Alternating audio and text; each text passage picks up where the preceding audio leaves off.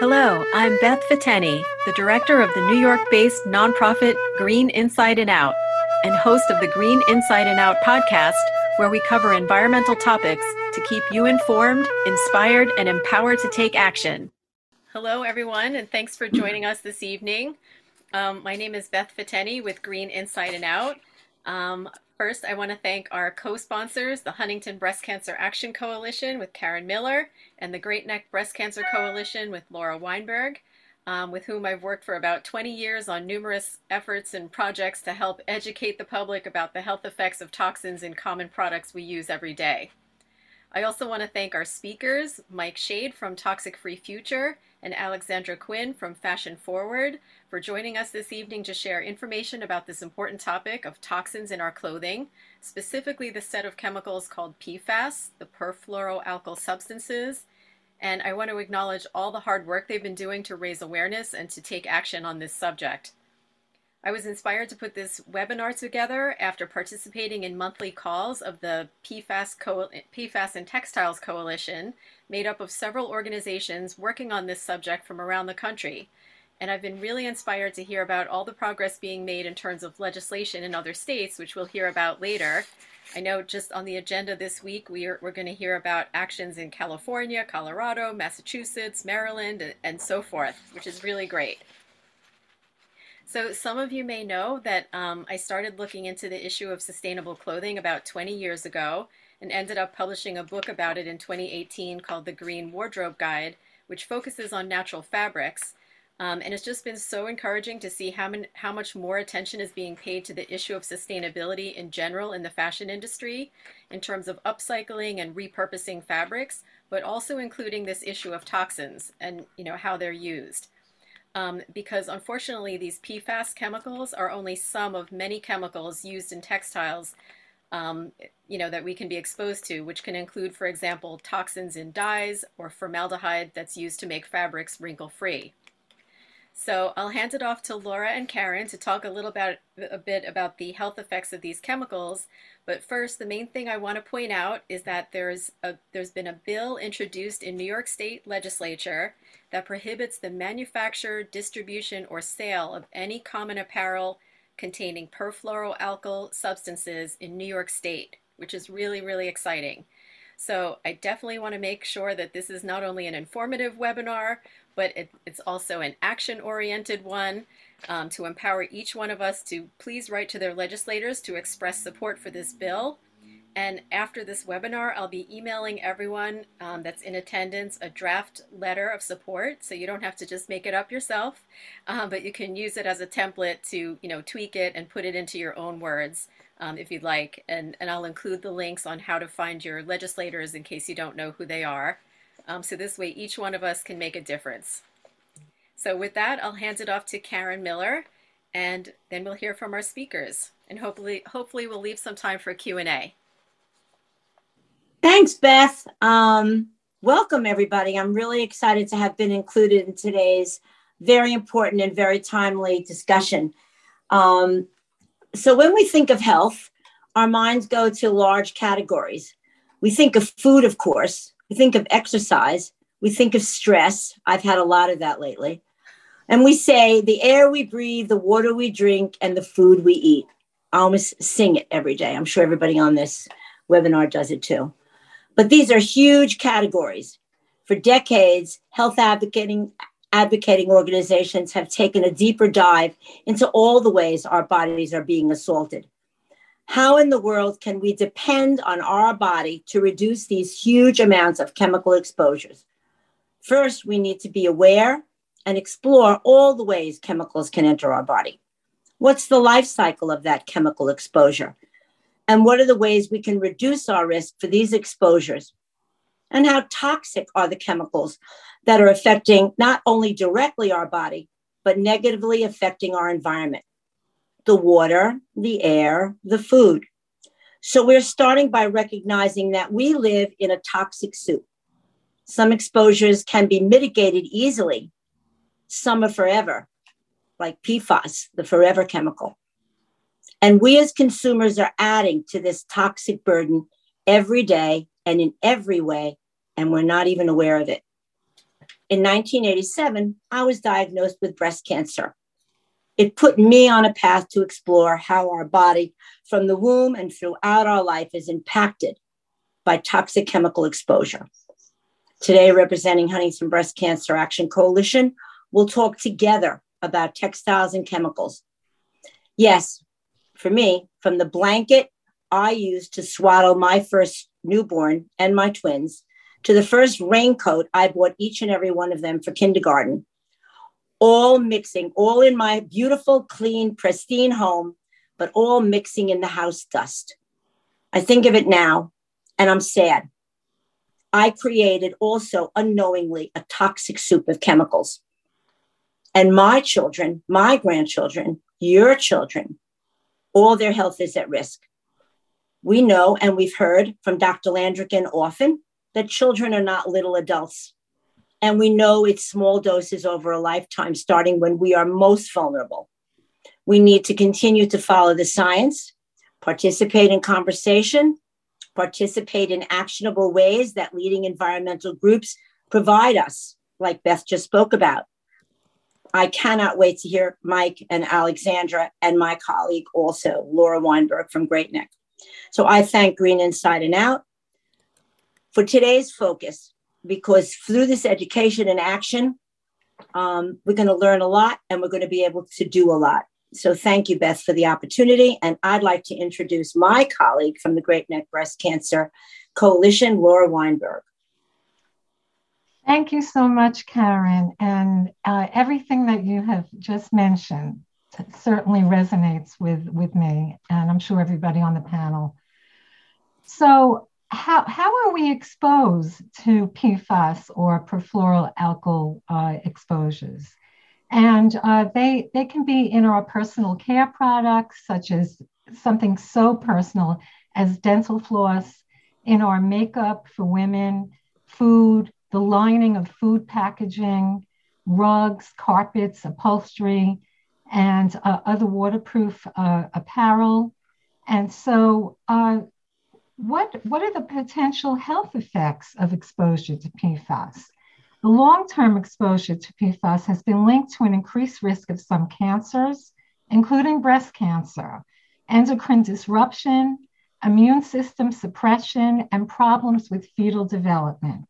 Some PFAS compounds that could accumulate in the lungs have been linked to more severe cases of COVID-19, which was something that was very new to me to read. Also, the Silent Spring Institute is studying this class of chemicals because some types of PFAS have been linked to breast cancer and immunotoxicity in children, thyroid disease, reproductive problems, and other health effects. The Institute's work is focused on understanding how people are exposed to PFAS and their impacts on health. Also, there's been which I found very interesting. In 2020, there was a case-controlled study of PFAS and breast cancer risk in young Taiwanese women. 16 health and medical institutions in Taiwan contributed or signed off on this study. 120 breast cancer patients were enrolled and 119 controls at the National Taiwan University Hospital.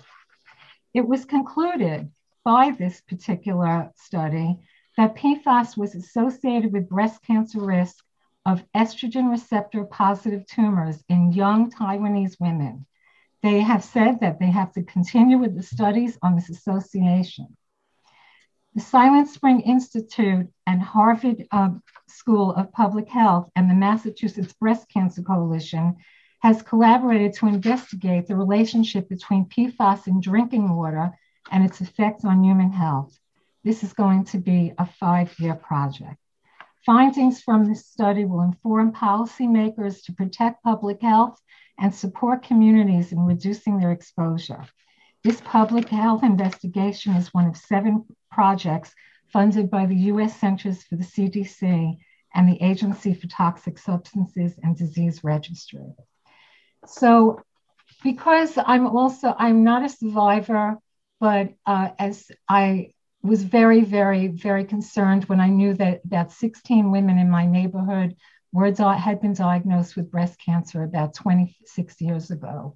I became very active because I had two young girls in my house, my two children, and I said, something is going on here. Some environmental impact is happening. And so lo and behold, after 26 years of all this knowledge, that also Karen and Beth and also our distinguished speakers know that this is like no coincidence, and there's just too much research on this at this point. We have to move forward and learn how to protect ourselves.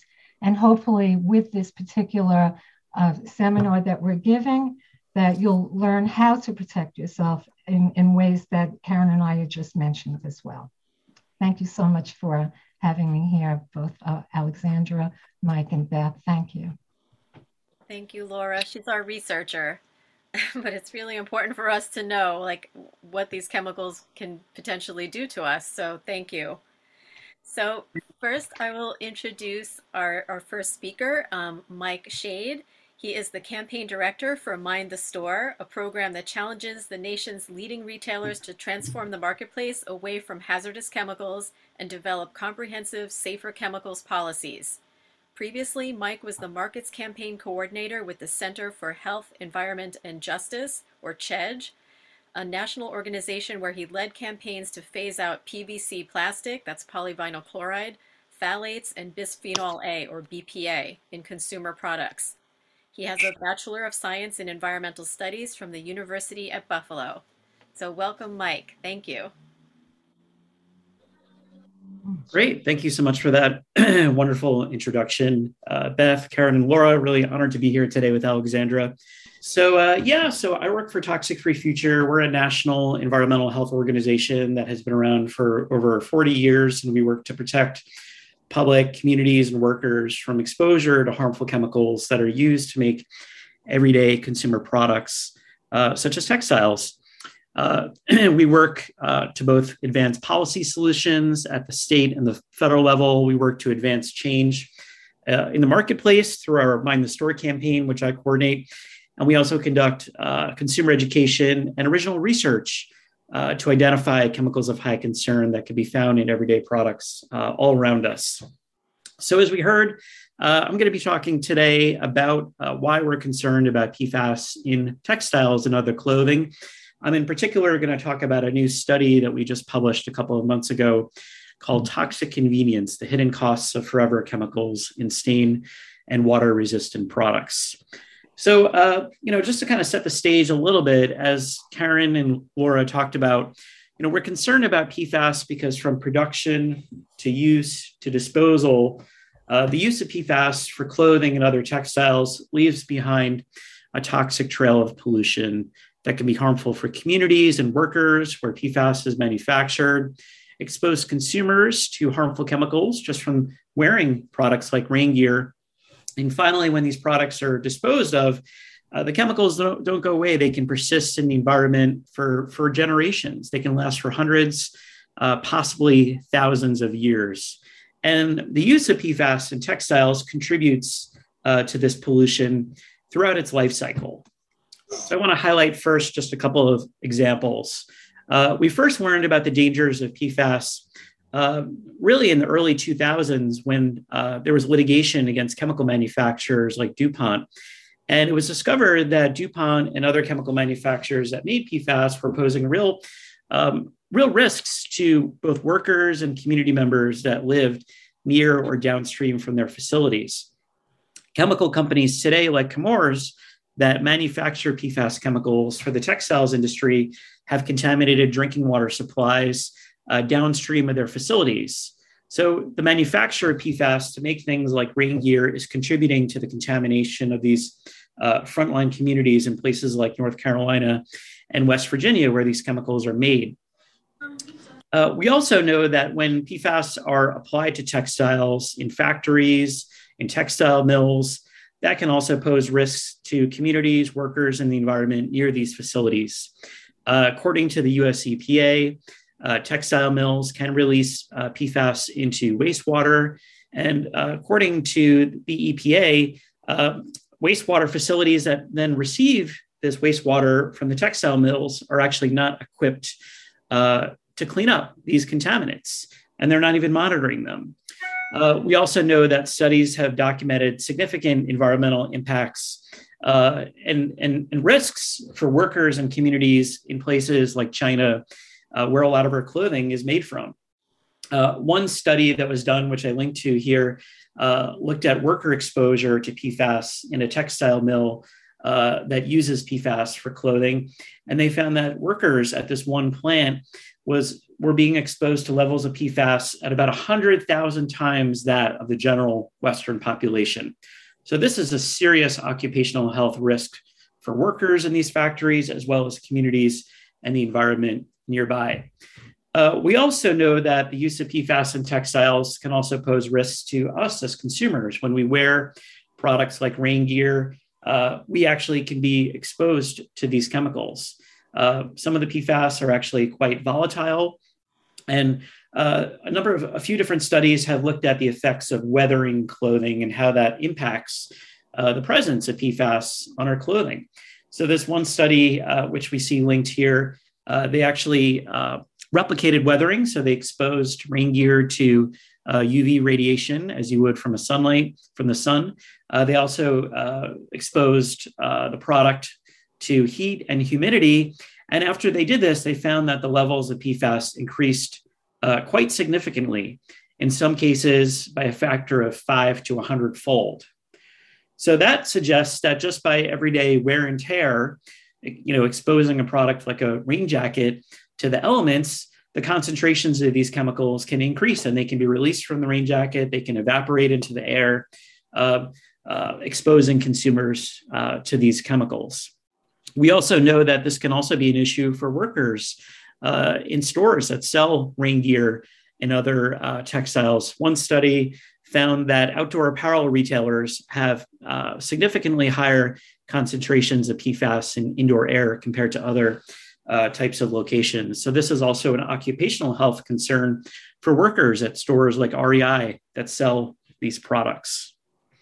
We also know that there is some evidence that some PFAS can actually travel through the skin, such as some of the legacy long chain PFAS, which actually are still used today in textiles.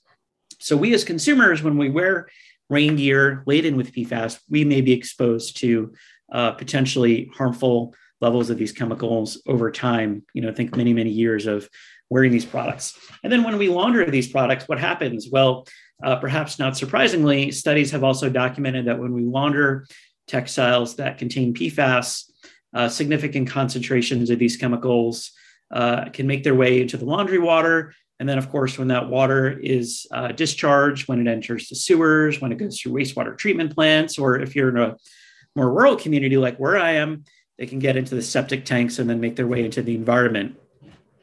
We also know that a lot of clothing sheds microplastic fibers. There have been studies that have also documented PFAS present in microplastic fibers. One study looking in the European Union estimated that as much as 2,000 pounds per year of PFAS are released into the environment in the European Union alone from rain jackets. And then finally, when we dispose of these products, right, when we send it to a landfill, when we send it to an incinerator, the chemicals also can be released into the environment. And then for communities that live near landfills or that live near incinerators, they may potentially be exposed. For example, in Michigan, who's probably done more environmental sampling of landfills than probably most other states, they've identified landfills as a significant source of PFAS in the environment.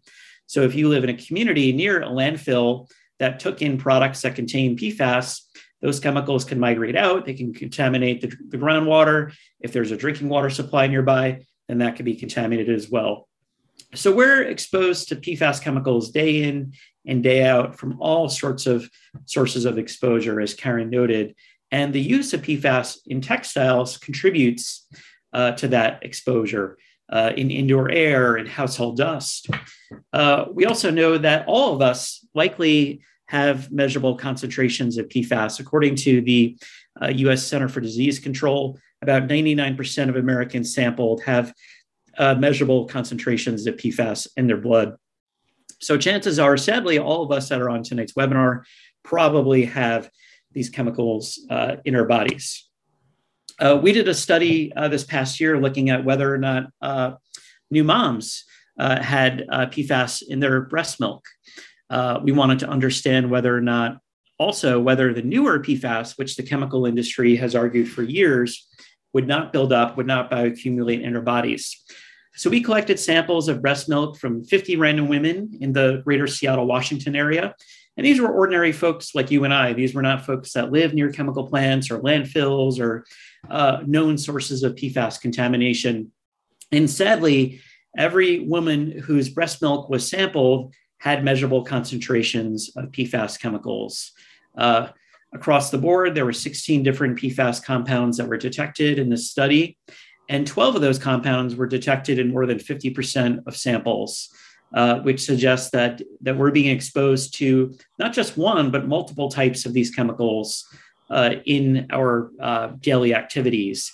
And this was a relatively limited study. We only looked for a few dozen PFAS chemicals.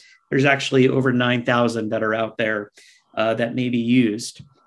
And one of the things that was really concerning is that we did in fact find that the newer chemicals, what's referred to as short chain PFAS, those chemicals also were found in women's breast milk. And we actually did a literature review, and we found that these newer PFAS, the detections of these new PFAS compounds are doubling globally in women's breast milk every 4 years. So this is a growing concern.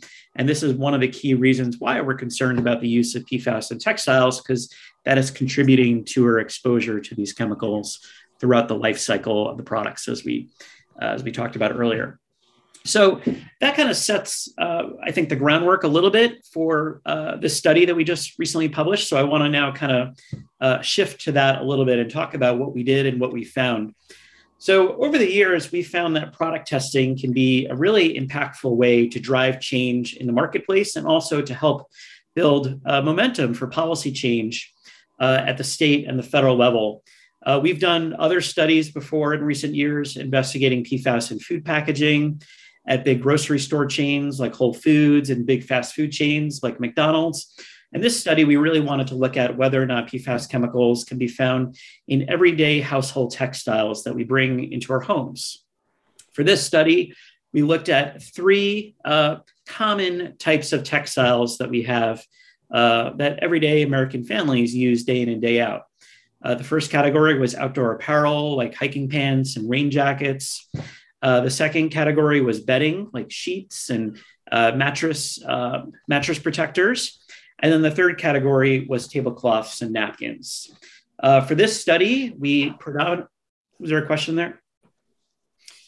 For this study, we predominantly looked at products that were marketed as stain or water resistant. We wanted to understand whether or not PFAS were present in those types of products. The samples were collected from 10 major retailers. We first analyzed the materials for total fluorine. So PFAS are chemicals that are made with fluorine. They're highly fluorinated chemicals. And for those products then that had high concentrations of fluorine, we then sent the materials to a second lab where they conducted analysis for about 51 different PFAS compounds. So here's what we found. Unfortunately, we did find PFAS in most of the products that we tested, particularly those that were marketed as stain or water resistant. 72% of products marketed as stain or water resistant contained PFAS chemicals. On the flip side, none of the products that we sampled that were not marketed as stain or water resistant, those products did not contain PFAS. So if you want to protect yourself, one step you can take is to avoid products that are marketed as stain or water resistant. On the flip side, though, 28% of those products marketed as stain or water resistant did not contain PFAS chemicals, suggesting alternatives are available. Sadly, we found PFAS in at least one product from each of the 10 retailers where we collected these samples. And here is a quick snapshot of the retailers we collected samples from. Big box stores like Target and Walmart, online retailers like Amazon, and popular outdoor apparel chains like REI and Dick's Sporting Goods. We think that all of these retailers have a responsibility to take action and reduce and eliminate these chemicals in their products. Now I want to look at a couple of the product categories. So with outdoor apparel, we found PFAS in 15 out of 20 outdoor apparel products we sampled, like rain jackets, hiking pants, shirts. So 3 out of 4 outdoor apparel products marketed as stain or water resistant tested positive for PFAS. Here's a quick snapshot of the laboratory findings, and I'm not going to go into depth here, but I think one of the things that is notable here is that you'll see each different color is a different compound. And for many of the products, we identified numerous PFAS compounds present, in some cases at pretty high levels. For example, on the top, you see an REI Co-op Gore-Tex jacket. That product contained over 1,000 parts per billion of PFAS chemicals. And in this case, it contained both short and long chain PFAS compounds. For bedding, for products like comforters and sheets, 69% of bedding products marketed as stain or water resistant tested positive for PFAS. We also found similar results for tablecloths and napkins. 71% of tablecloths and napkins marketed as stain or water resistant contain PFAS chemicals.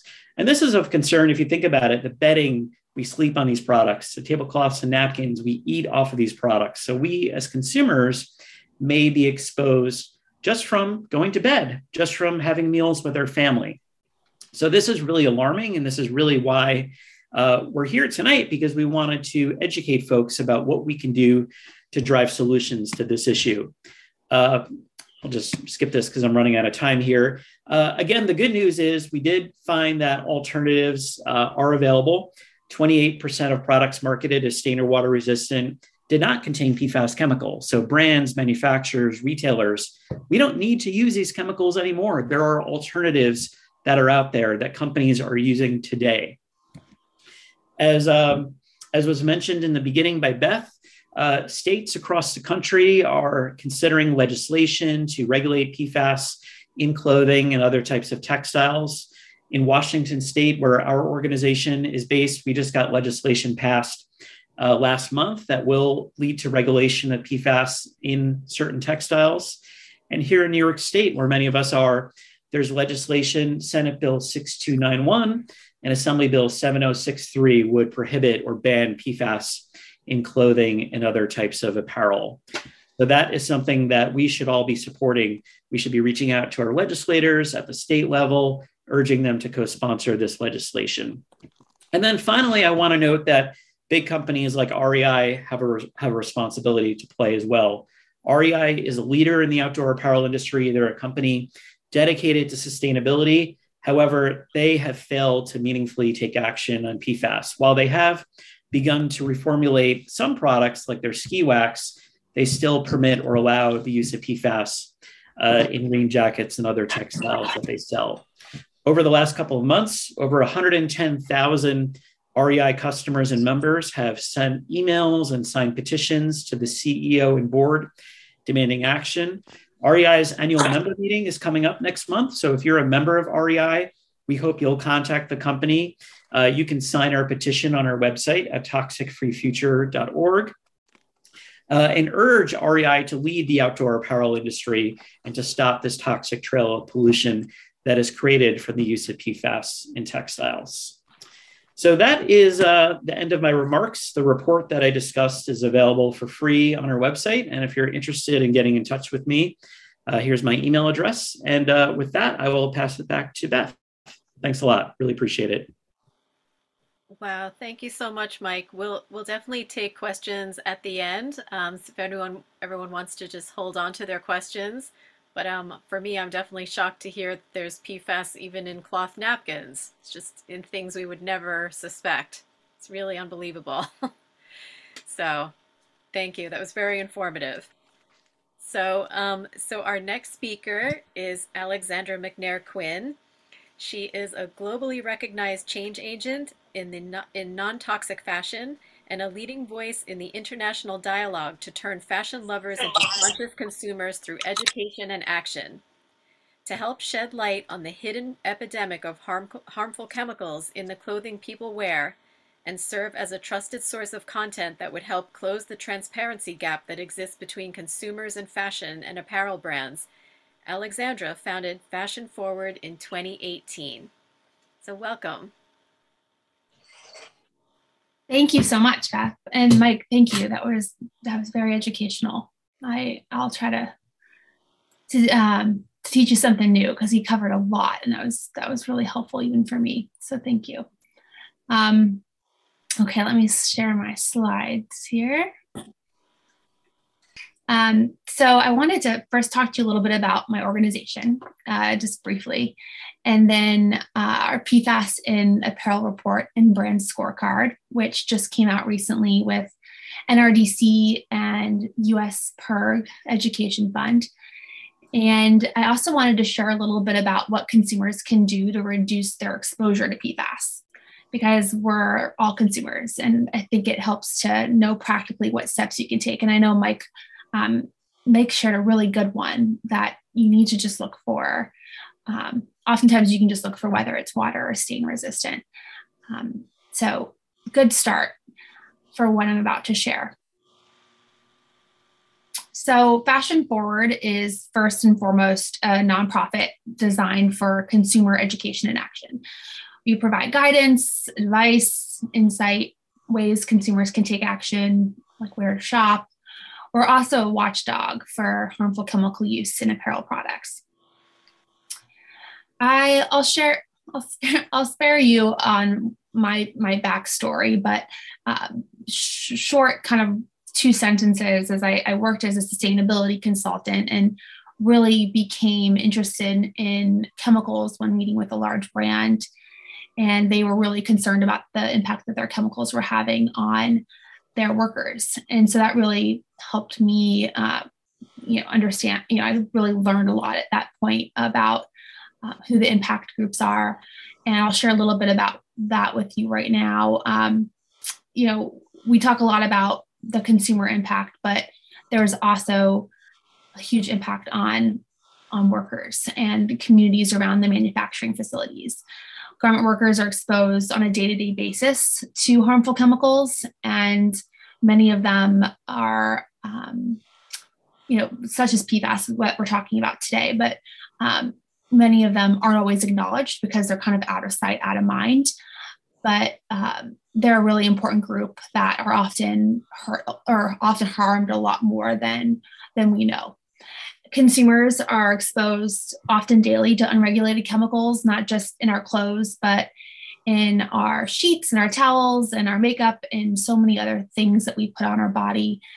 And many of you might know of bioaccumulation, which all those small things that come into contact with us can add up. And the environment is another area. Hazardous wastewater, especially. There's just one example, but many of these factories, like Mike mentioned, don't have wastewater treatment facilities to capture the PFAS. And many of these facilities wouldn't even be able to capture PFAS. So a lot of PFAS and other harmful chemicals enter those waterways of communities and impact drinking water. And that touches on manufacturing communities, which are also negatively impacted. So, such as farmers and farmer communities. I know there's a study by EWG, which I found fascinating, that talked about families that lived within 6 miles of a farm who had children. They had neurological developmental disorders, ranging from ADD to Asperger's, of some range of Asperger's, and it was so farmers and garment workers are impacted along with the communities around them. So a little bit just about who we are. We are education and action are kind of two of our goals for how we are connecting with consumers.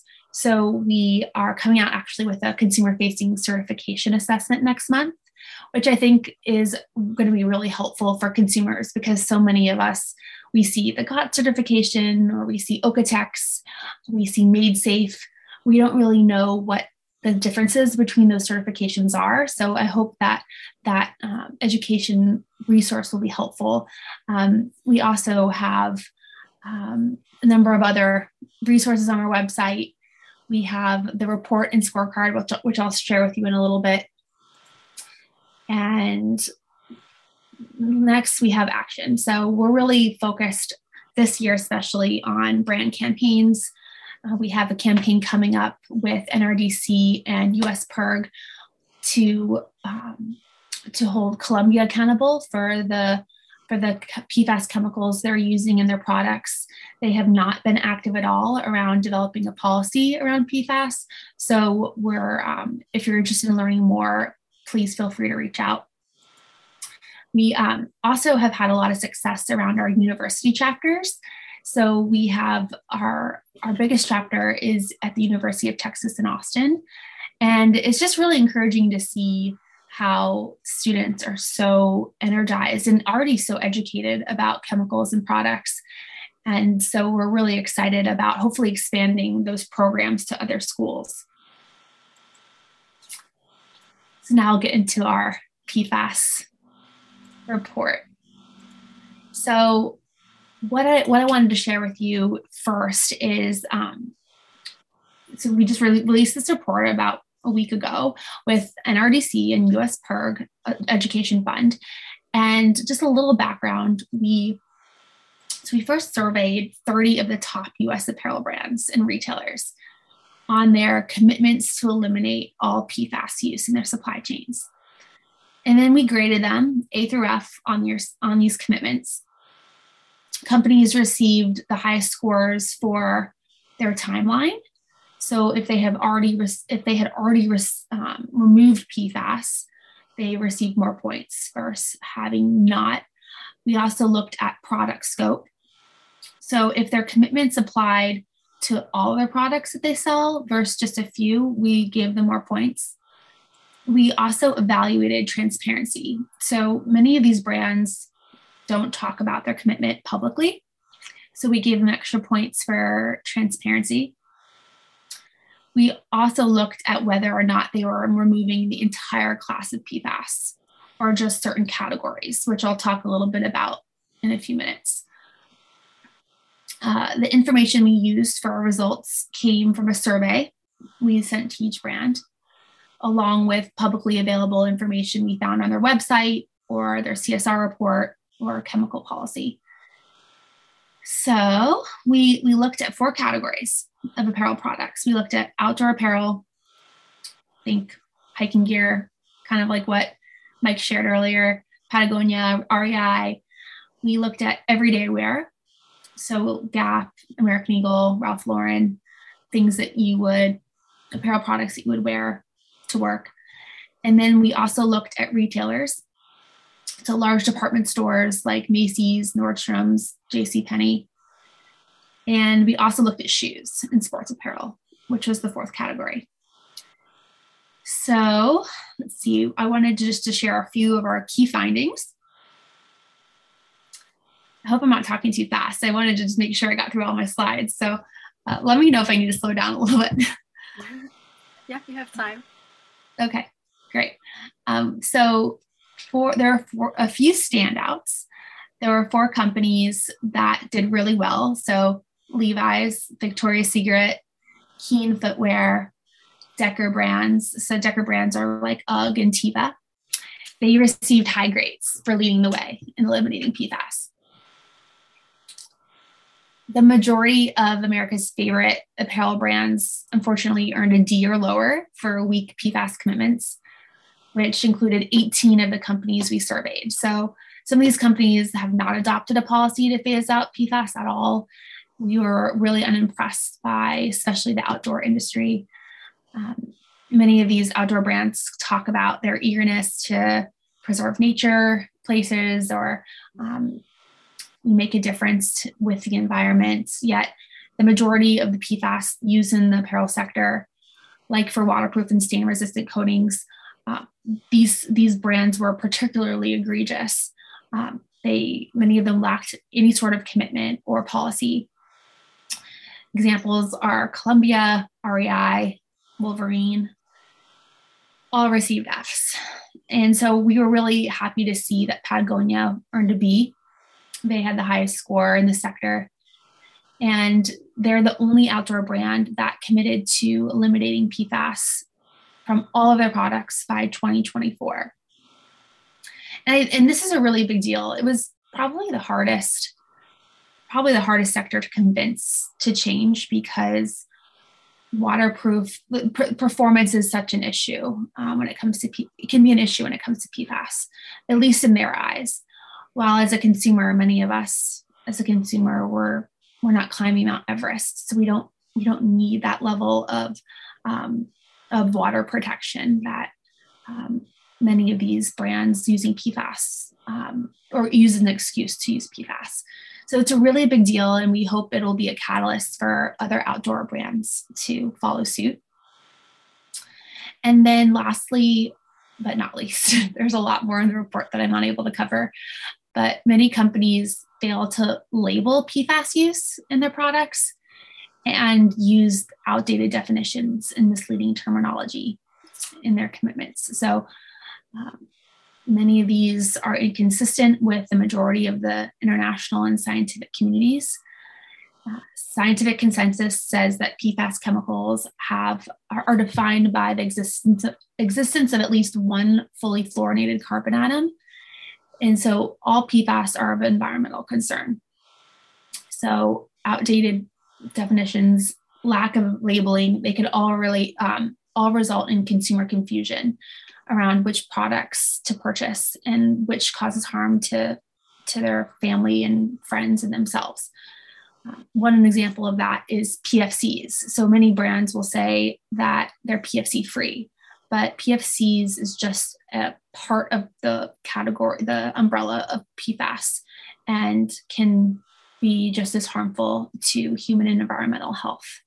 So that's been one of the biggest issues for me is not, as a consumer, it's just really difficult to know what brands have your back and which ones don't, which are removing PFAS and which ones don't. So I think that's going to be a struggle for a little while, but hopefully we can get some legislation where they mandate better labeling and more regulations around companies and transparency. As you can see, Patagonia did better than the others, much better. We are, like I said, coming out with a campaign against Colombia. And I know that Mind the Store is doing a lot of work with REI. So kind of higher end brands like Jimmy Choo, Michael Kors, Coach and Kate Spade all had F grades. Levi's had the best grade out of all the brands that we surveyed. And you can find these scorecards on our report, as well as on Fashion Forward's Instagram, on our website. You can access that report on our homepage. Global retail brands like Macy's, Nordstrom's, Costco, they all receive failing marks. And shoes and sports apparel brands, Keen did really, really well, same with Deckers. I won't get into this too much because I know we already kind of touched on this, but I think it's important just to mention that PFAS can enter the body through our water, the air, the food we eat, the products we use, and can accumulate in the blood and breast milk and body organs, including the lungs and kidneys.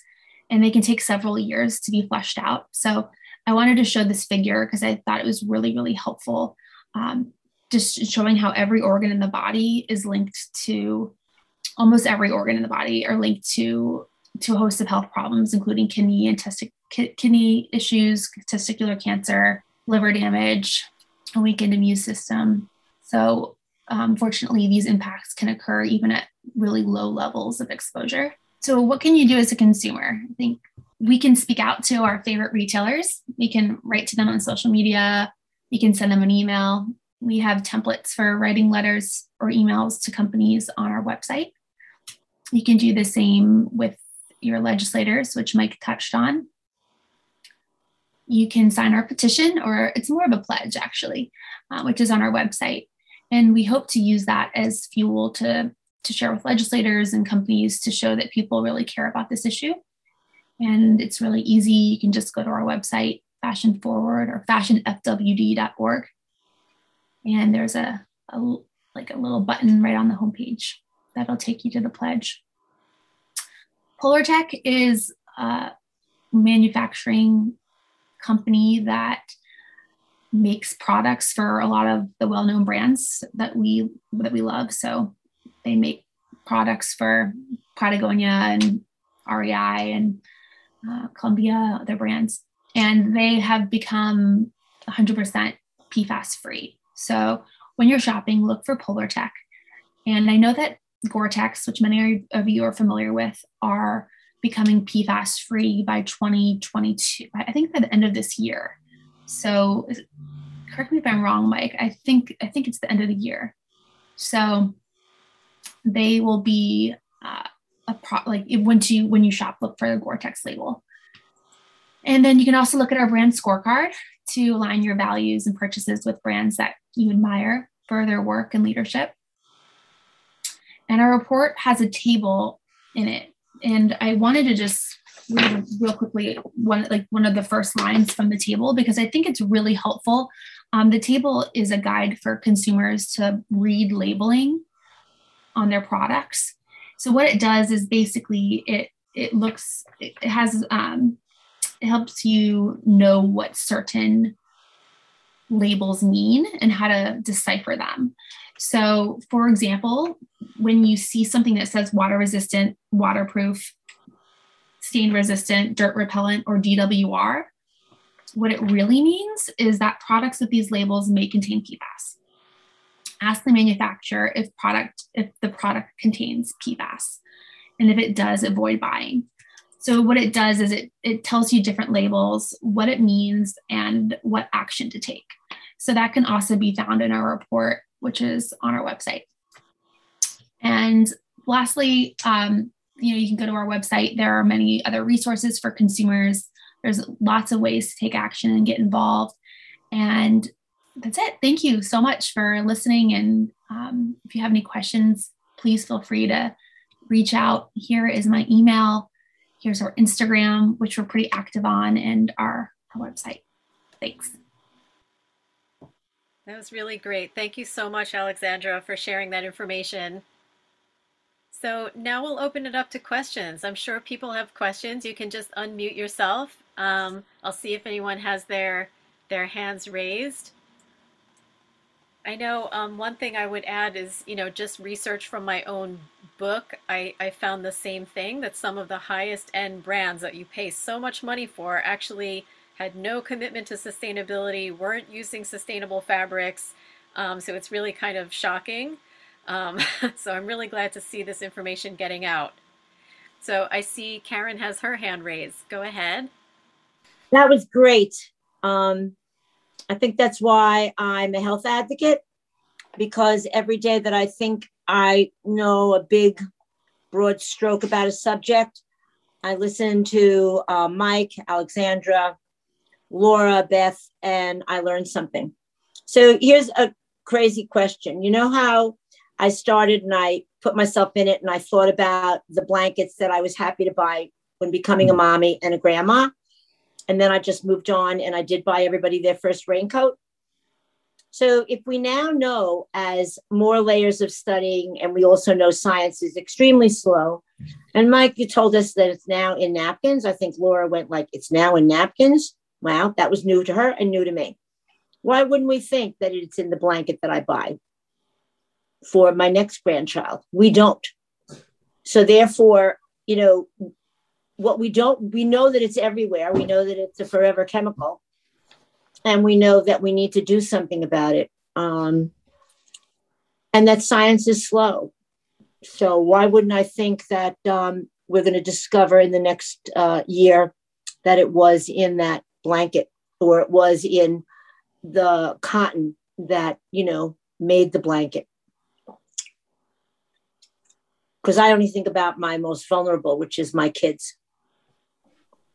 Yeah, I think you raised a number. Can you guys hear me? Yeah, I think you raised a number of really important points, Karen. I mean, one of the things that we didn't talk too much about is, and I alluded to this, is that there's over 9,000 chemicals in the PFAS family. And the more that we study them, the more that we understand that many of them can be quite hazardous at even very low levels of exposure. The industry likes to argue, oh, we should not restrict them all. Let's, study them one at a time. Well, that would probably take hundreds, maybe thousands of years to regulate PFAS, all PFAS. I mean, we've known asbestos, for example, kills tens of thousands of Americans every year. And it wasn't until literally last week that the US EPA proposed to ban imports of asbestos. They first tried to do that back in the 1980s.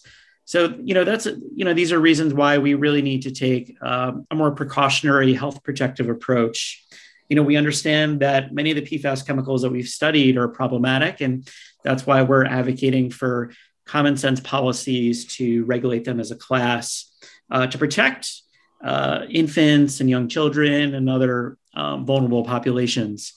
I think you're right. There's probably no way to know whether or not that blanket that you had years ago contained PFAS, but chances are if it was marketed as stain or water resistant, our recent testing reveals that it probably, products that are marketed as stain or water resistant often do contain PFAS. And this is why we're really advocating for change at the state level, at the federal level, and in the marketplace. So I know many of us live in New York, and I think, one action that we can all take tonight before you go to bed, or maybe first thing you wake up tomorrow, is to send a note, send a message to your legislator in the state assembly and the state senate, and ask them to co-sponsor this legislation to ban PFAS. We really need common sense policy solutions to protect the most vulnerable. And then we also need big corporations to step up. REI just last week reported record profits. Their sales grew by over 30% year over year. So as a multi-billion-dollar company selling billions of dollars of outdoor gear and other products, a lot of which is laden with PFAS chemicals, we think that REI must and should lead the outdoor apparel industry to drive these dangerous chemicals out of the products that they sell. We don't think anyone's drinking water should be polluted for a rain jacket. We don't think any woman's breast milk should be polluted for a rain jacket. And that's why we're working with Fashion Forward and others to advocate for change to protect Americans from these unnecessary, persistent toxic chemicals. I have a question about bedding.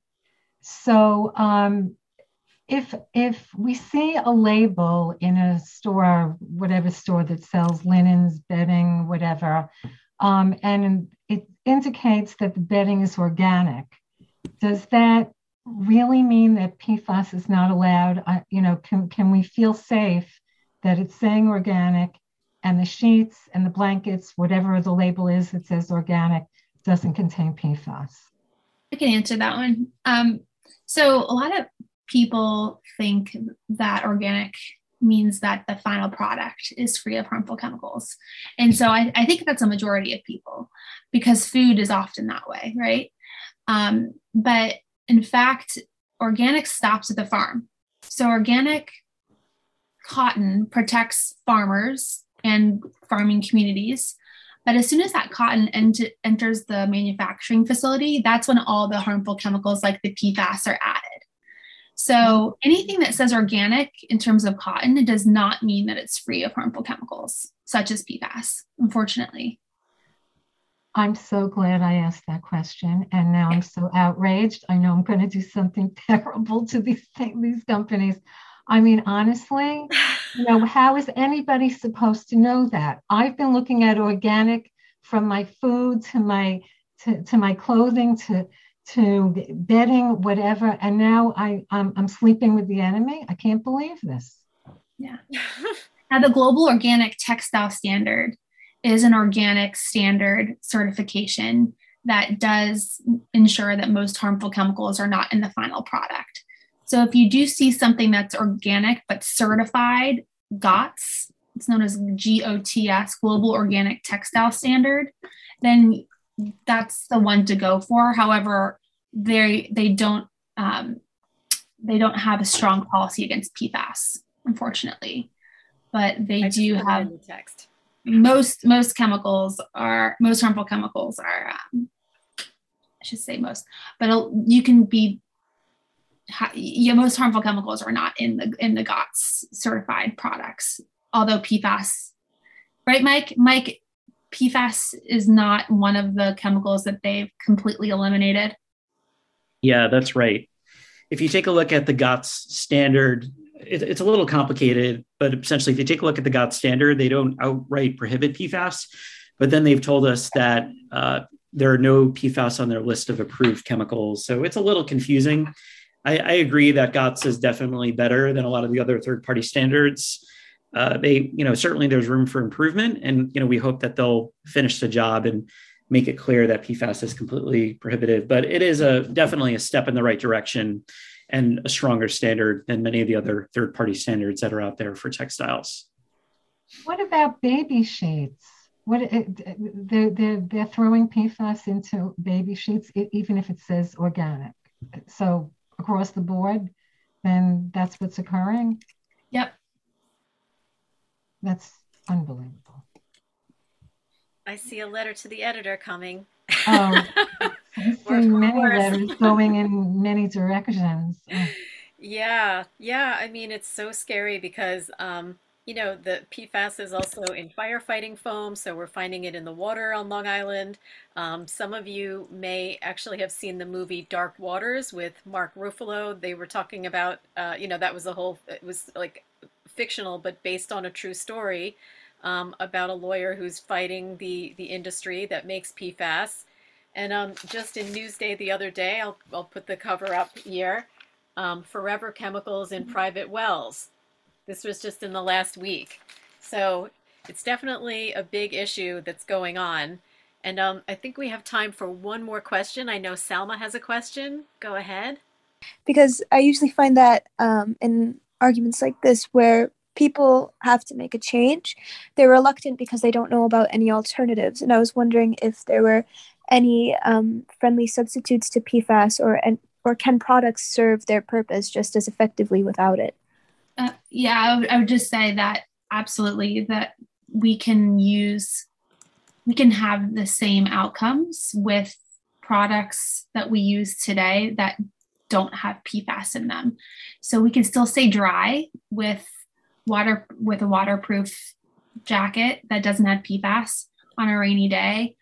And to answer the other part of your question, there aren't well-known alternatives available. Now, there are alternatives, but they're manufacturing alternatives. So they're alternatives that brands will use, like Polartec or Gore-Tex, to be a membrane for their waterproof gear.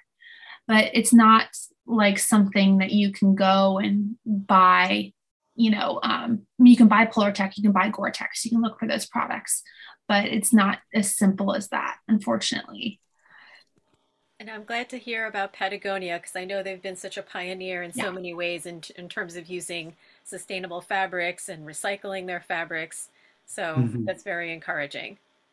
So Made Safe I just real quick wanted to mention that Made Safe is a consumer-facing certification that is PFAS free as well.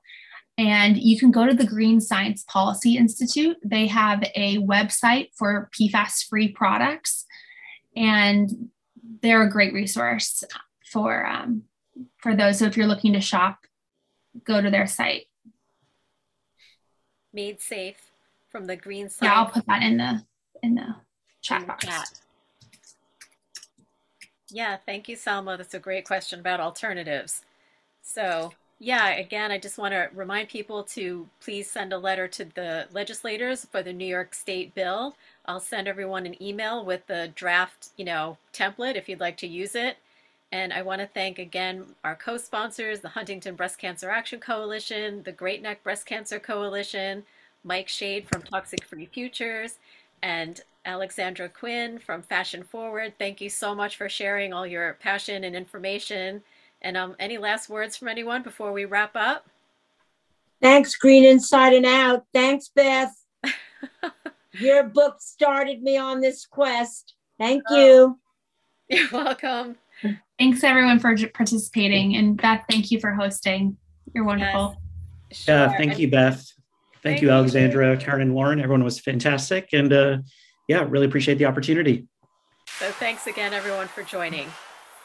That brings us to the end of our podcast. We hope you enjoyed it, learned a lot, and feel inspired to take actions to protect our Earth and your health. I want to thank our team, our sound engineer, Jonathan Flores, content strategist, Rose Chapano, and Jessica Chappelle on social media.